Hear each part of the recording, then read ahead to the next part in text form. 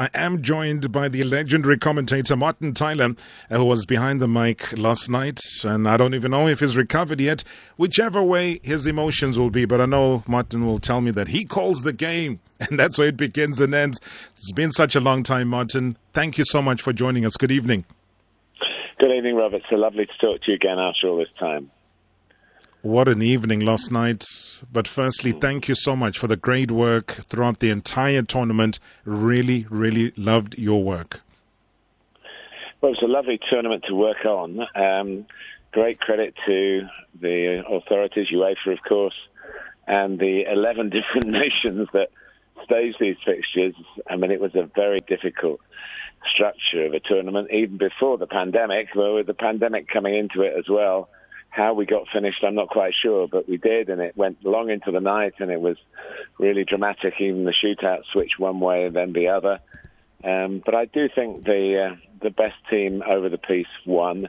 I think England deserved to be in the final, but what Roberto Mancini has done for Italy is quite extraordinary, to take them from the depths of despair, not even qualifying for a World Cup for Italy. How dismal that was for the nation. And he told them, and we've heard all this from the players in the build-up to the final, he told them when he took over the job 3 years ago that they would be champions of Europe, or they could be champions of Europe if they really applied themselves. I don't think any of them believed it at the time, but he instilled the belief. And, yes, pain for England, but great gain for Italy. And, Mancini spent some time over here with Manchester City, played a little bit for Leicester City, and, he's well thought of, and his team are well thought of, because it was a great effort. And right from the first game, they were in the first game, and they were in the 51st game, and they've taken home the trophy. What do you think he's done? Because I think even in the early stages, Martin, coming into the tournament itself, people were really calling them out and saying that they could potentially be the favourites because of that turnaround that Roberto Mancini had brought about, and the kind of players that he has at his disposal. But it was just about their sheer ability. It was about the style of football that they were able to play, regardless of who was on the field at any particular time, that he is very clear in his instructions and direction. For you, what was it, and what is it about the new Roberto Mancini era that's made them now the champions? I think it's a simple thing, togetherness. It's something that you tend from the outside to take for granted, that a team is a team, but a squad is a squad. But from the inside, that isn't always the case. Yes, they're named as squads, named as teams, but they're not always on the same page as people. And that there have been cliques and ego trips and all the things that can disrupt the smooth running of a team that's trying to win a trophy. He put them all in equally. You look around the whole of the country, got players not just from Juventus and Inter, but for clubs like Sassuolo and Atalanta. And he set it up fair and square, and he expected his players to respond fair and square, and they did. And I think the focus, obviously, on the two veteran defenders who were basically, I think, with doubts before the tournament, whether they could do it for one more tournament, Bonucci and Chiellini. That was the worry for the Italian supporters.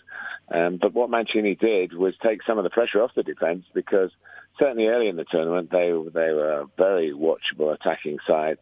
And I think that got them into a position where, as you mentioned earlier, other teams dropped out, got knocked out one by one. They, of course, were good enough to knock out Belgium, who are one of the favourites. So they earned their place, and they did it in an attractive way. And, just as England, as we're speaking, Robert, there's a thunderstorm outside my house. It's raining on England's parade. There's no parade. But in Italy, I'm sure the sun is shining, and shining on the successful squad of Roberto Mancini. Well, I hope you're on the safe side of that storm as well. You never know. We would have said it's a bit of good luck if it was ahead of the final, but certainly post that, it's a different story. Maybe a time for reflection. And we pour praise on Roberto Mancini. But if we have to flip it, though, Martin, and we look at Gareth Southgate, and we look at how much praise he was getting after being criticized, though, at some stage as the national team coach. But then the longer the tournament went on, the more praise he got, and people looked at the squad and said, yeah, it is possible. Look at the sum total of these players, youth, frequency of play at club level, hence everybody thought, yeah, it's coming home. But then critically, and on the day of the final, fingers have been pointed at him having made some critical and crucial mistakes in terms of just the planning, who he brought on and off, and at what stage he brought them on and off, and who should have and shouldn't have taken the penalties. What's been the main drive of what you've read and what you analyse, Martin? I think on the night there's always recriminations, and he's been the first to say it was his fault. But his contribution, not just in this tournament, the semi-final of the World Cup, to the semi-final after that of the new Nations League, and now to a final. England had never been in a European Championship final before, so they'd made history before a ball was kicked yesterday. So, yes, he made some big calls throughout the tournament and got them all right. I suppose the real question was Marcus Rashford and Jadon Sancho brought on very late, without any chance to get really warmed up before taking their penalties. But both have scored penalties for England before. Rashford only last month scored a winning penalty in a warm-up game, and Sancho had scored in a game in the Nations League, which was decided by penalties. So they would have stepped forward. And the Bukayo Saka, I'm not sure about how many penalties he'd taken, and I suppose just from the outside of it, having not investigated it since, really, why one or two more experienced players who were still on the pitch then didn't come forward. And Jordan Pickford, for example, actually had scored a penalty in a shootout for England as well, and strikes a mean ball, as you've seen. So, but for a 19-year-old to have to take on that responsibility, obviously it falls one way or the other, and it's fallen in a sad way. He's a very bright, intelligent, personable young man. I'm sure he'll be feeling dreadful because that's the kind of guy he is. He's not one who could probably shrug it off very easily. But the nation loves him and loves the squad and loves the manager. So I think the momentary reaction to losing point fingers somewhere or the other, and maybe the manager's always the one going to get the most criticism. I think we wait to see what Gareth feels himself. I know him very well. He will take some time now to reflect on how it's finished, but he shouldn't forget what's happened in the lead up to it, and a couple of unsuccessful penalties shouldn't, I think, derail what is still huge progress in the England team. Just centering it on a Marcus Rashford, because for me it was all about the body language, and you know what kind of player he is, professional on and off the field. And I kind of looked today, and I looked at the kind of minutes that he had in the build-up to the game, and it wasn't really much. It was against Croatia, he clocked, 20 minutes. Against Scotland, it was 17 minutes. Against Czech Republic, 24. He was on the bench for the Germany game, played 26 minutes against the Ukraine. He was on the bench for the Denmark game, and then literally played for 1 minute yesterday before having to take the penalty. And one looked at the body language. I think he was expected to come on slightly earlier, and it didn't happen, and it just waited up until the minute before the shootout happened. And that, to me, and I know he's a professional player, we should expect a little bit more, but being the kind of person, because you also got to be a football supporter, Martin, while you also look at things analytically. And in my mind, I just said he's going to miss. I said it, and you mouthed it. He was the lack of time on the field, I think, is a relevant point. But Marcus Rashford, I think, first took a penalty to get Manchester United past Paris Saint-Germain in the very late moment in Paris in a Champions League game. And he had to step up, and he delivered then, and he's delivered pretty much all of his penalties since. One or two, I think, haven't gone in. But he's facing the goalkeeper, who was the player of the tournament. He didn't know that at the moment that penalty was taken, but he was voted it at the end. Donnarumma, who has an extraordinary record of 34 caps, never conceded more than one goal in a game in an international. and he conceded one in the final after 2 minutes. So there must have been a good chance that he was going to concede more than one. But that didn't happen, and he didn't concede. The goalkeepers have all the advantages in the penalties. If the ball goes in, nobody blames them. But they're great at psyching out the opposition. And this sort of shall I dive in? The player doesn't look at the ball, but he just puts it in. He looks at the goalkeeper and puts it to the other side. That's what Marcus tried to do. And it just didn't come off. It was fine margins, and that's what we're talking about. To win. Even in the world of football statistics, Robert, that doesn't count as a win, believe it or not, for Italy or a defeat for England.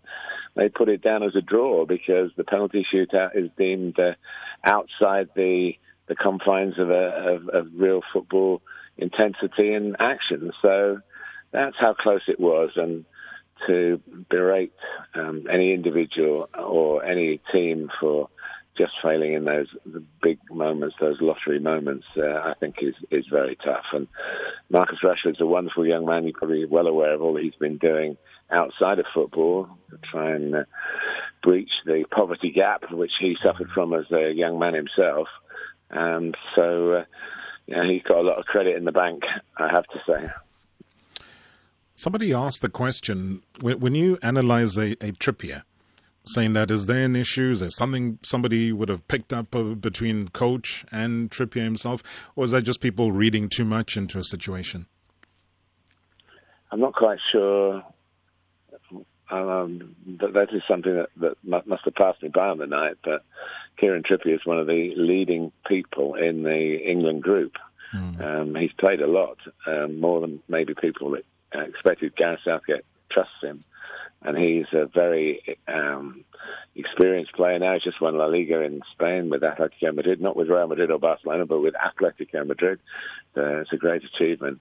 And he has his opinions, and he is very much in the forefront. He's one of those, of course, he scored in the World Cup semi-final, and he made the goal for England in the European Championship final. So the other wing-back, Luke Shaw, who looked as though he might end up being the hero of the night, but it wasn't to be. And there'll be details looked at. Defeat always breeds comment and criticism, but only one team can win, so the other team will always lose. So I think sometimes we have to look at the wider picture than the actual details of the night. Talk about that wider picture. Vustin Musimo on Twitter, Martin has asked the question. He says, please ask Martin, what does he make of England's overall performance in the Euro final, even though it didn't go England's way, and with the kind of crop of players in the squad at the moment, where does he see England in about a year or two? If you have to project ahead?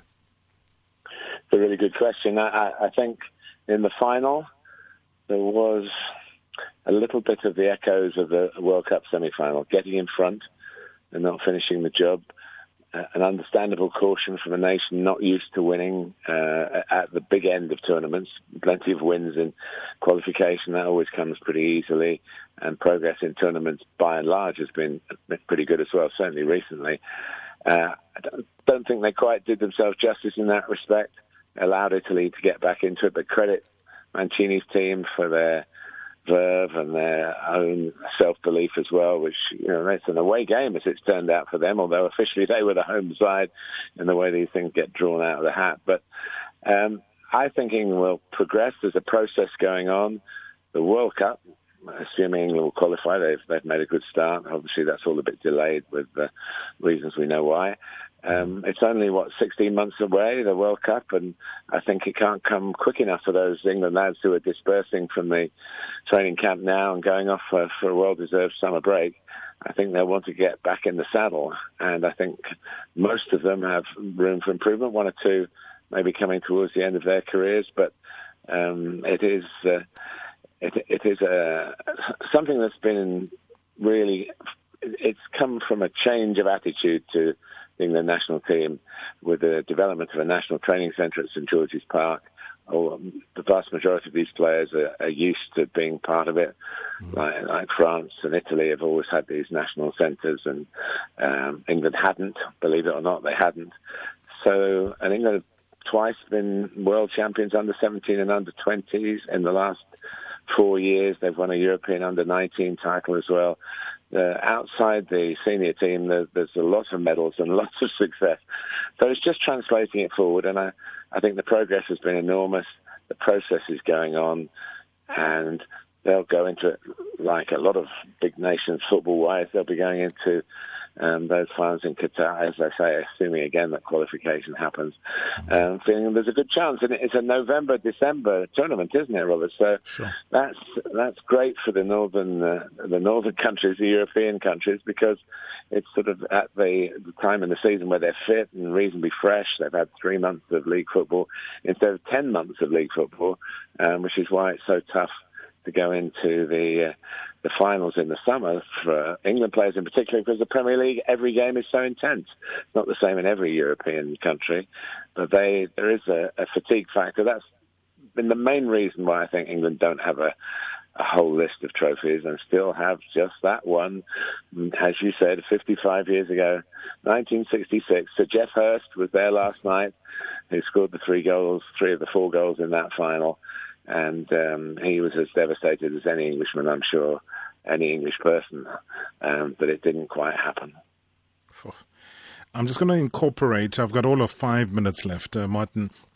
Also, I was going to ask, the inevitable question at the end because of how fans behave. And it was so good to see fans back at the stadium celebrating. I mean, we're going through probably our worst period of lockdown right now in South Africa, with the Delta variant wreaking havoc across the entire South Africa and this region.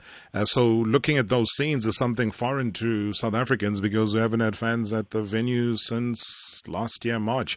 Now, when we see that and we see the celebration and everybody's together and it's a great vibe and et cetera, et cetera. I mean, it brings back memories of our World Cup in 2010 almost, because of how the pre and during happened. But then, as Usilamajo on Twitter says, and it's a question I was going to ask as a closing, Martin, is there any better way to deal with racism? England was fined twice before the finals for fan misbehavior, etc. What are the practical measures that can be taken? And, we saw the inevitable when the 3 players of colour missed their penalties, and they were just subjected to all sorts of nonsense on social media.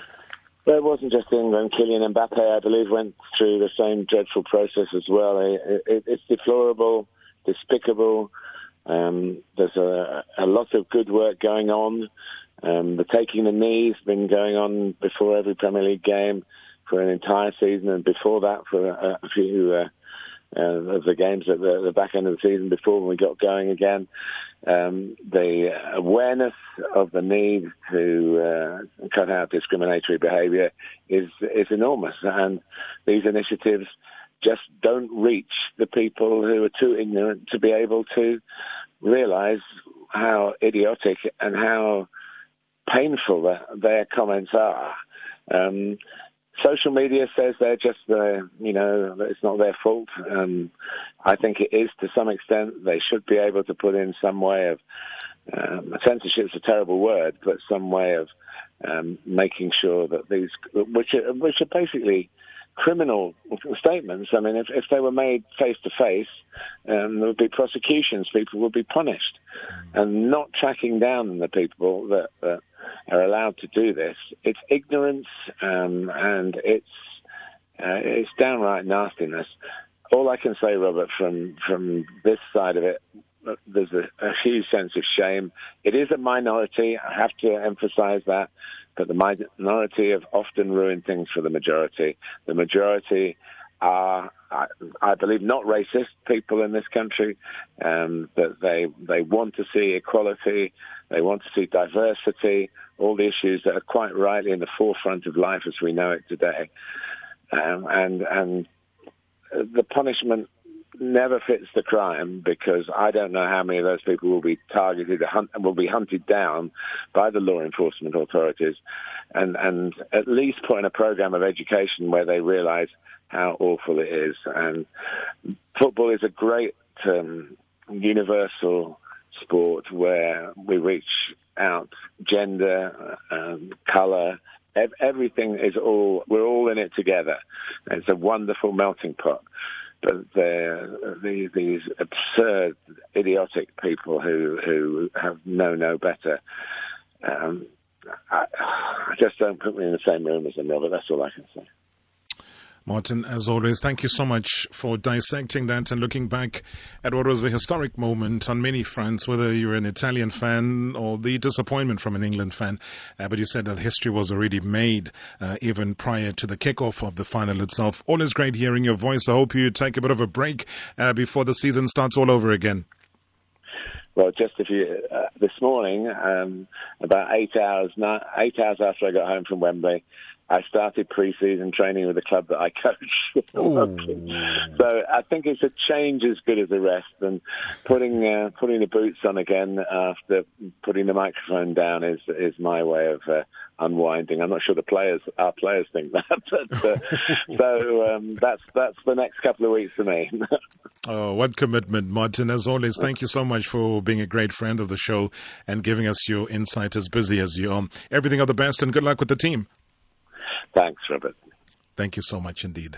That, ladies and gentlemen, was the commentator through the Euro 2020 and, of course, your commentator from the match last night, Martin Taylor.